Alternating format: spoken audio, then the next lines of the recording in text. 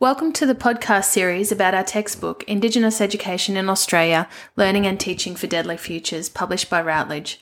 This podcast series is hosted by Marnie Shea and Rhonda Oliver. We are the editors of this book, which is a collection of chapters authored by Indigenous and non-Indigenous educators and researchers on a variety of topics on Indigenous education.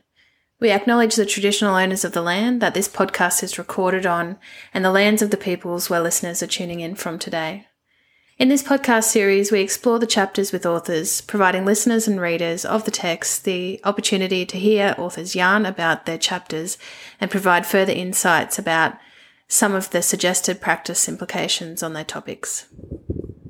It's Marnie here, and today I'm yarning with Rhonda Oliver, who authored the chapter Supporting the Diverse Language Background of Aboriginal and Torres Strait Islander Students. Welcome, Rhonda, and thank you for sharing your time and knowledge with us for this podcast series. Can you please introduce yourself to the audience, who you are, who's your mob, and where you're from? Hi, I'm Rhonda, and I grew up in Perth, and in fact the Oliver family has a long history in Western Australia.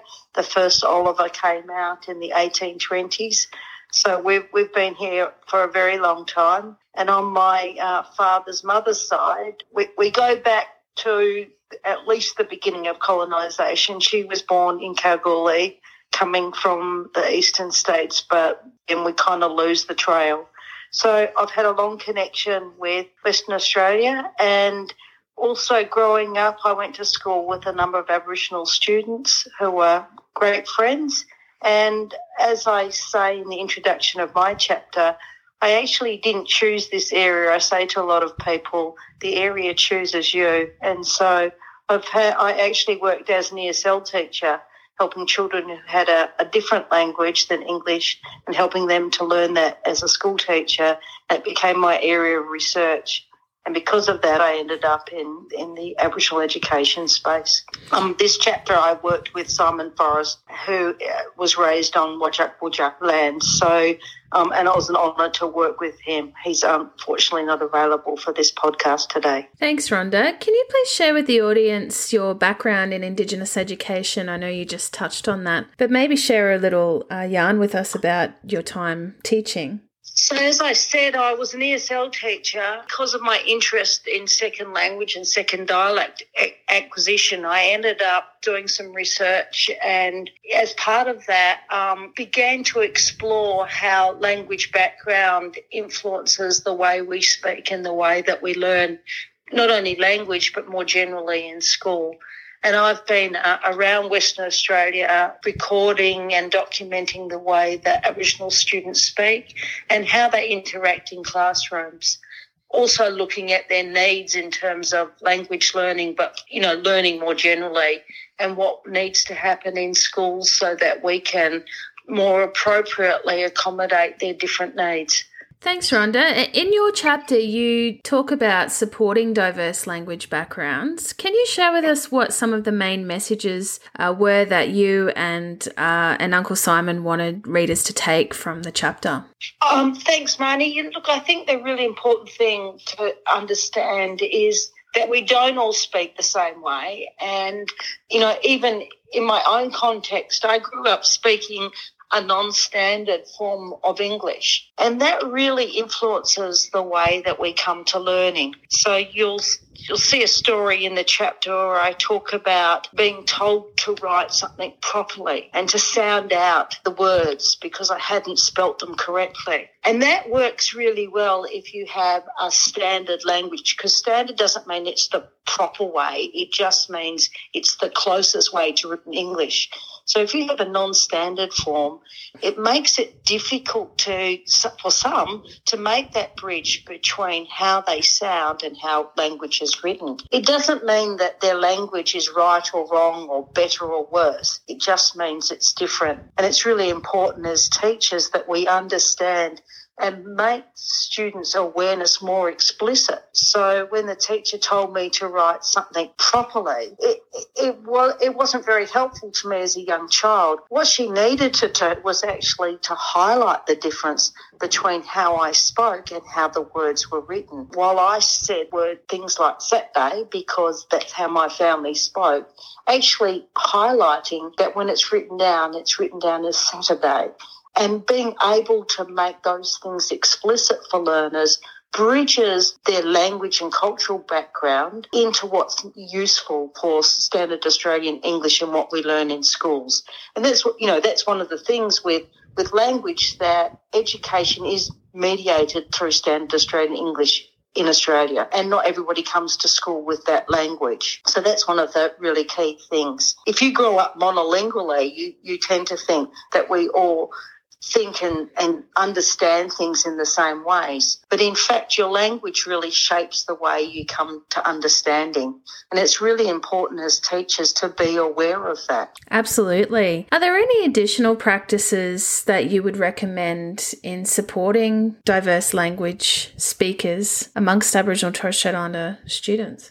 Look, one of the really key things to understand, and this comes from really quite some time ago, a guy called Cummins came up with a threshold hypothesis, and it said you can't actually be better in your second language or second dialect than you are in your first.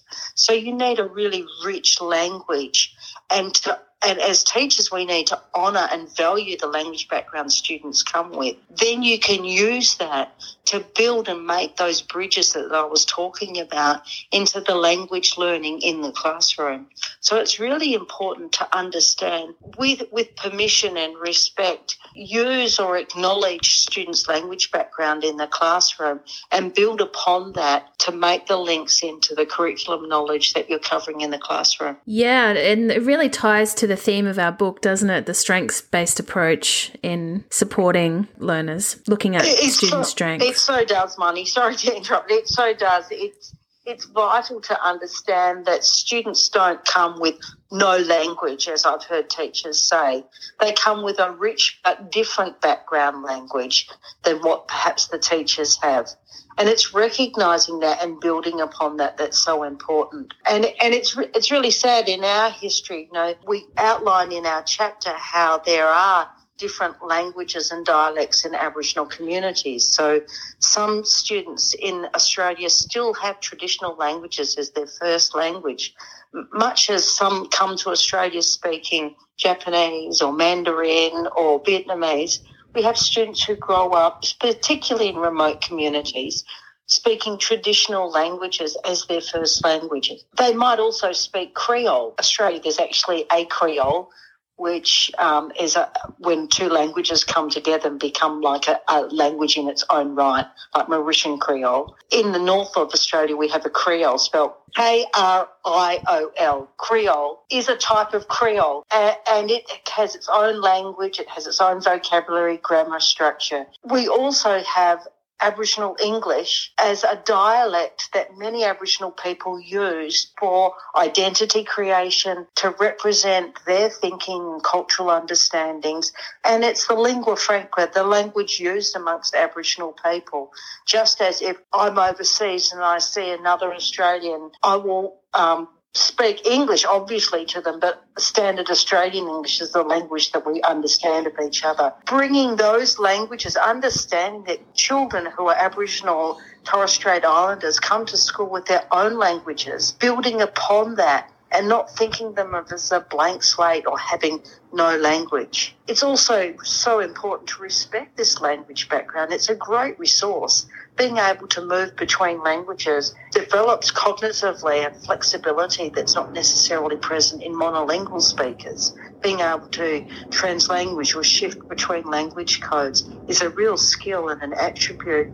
And I've seen very young Aboriginal children move across their whole repertoire in a very short period of time, doing it appropriately and socially and contextually, and with great aptitude in ways that I still struggle as a monolingual English speaker, albeit that I grew up with a different dialect as my first. So, it's a real asset and we need to value it. It's so sad when I come across kids from Aboriginal communities and I ask them what language they speak and they tell me they speak rubbish talk. Imagine that. They believe that Aboriginal English is rubbish talk because that's the sort of notion that they've grown up, that it's a lesser language. It's just as rich and powerful as any other language. How awful to have that. So as teachers, we need to value, recognise language, and as I said, with permission, use words of the local community to make understandings, to make meanings in your classroom. Absolutely, and it would be terrible to think that schools would play a role in sending those messages to Aboriginal students about their own languages. Very powerful and important messages there, Rhonda. Finally, in reimagining a better future for Indigenous education, what's your vision for excellence in Indigenous education? Well, definitely it's a strength-based one, Marnie, and we need to recognise that students bring diversity to the classroom. We can learn so much from what Aboriginal students know, build upon their cultural and linguistic diversity and enrich our teaching as part of this process. Thanks so much for your time today, Rhonda. Thank you, Marnie.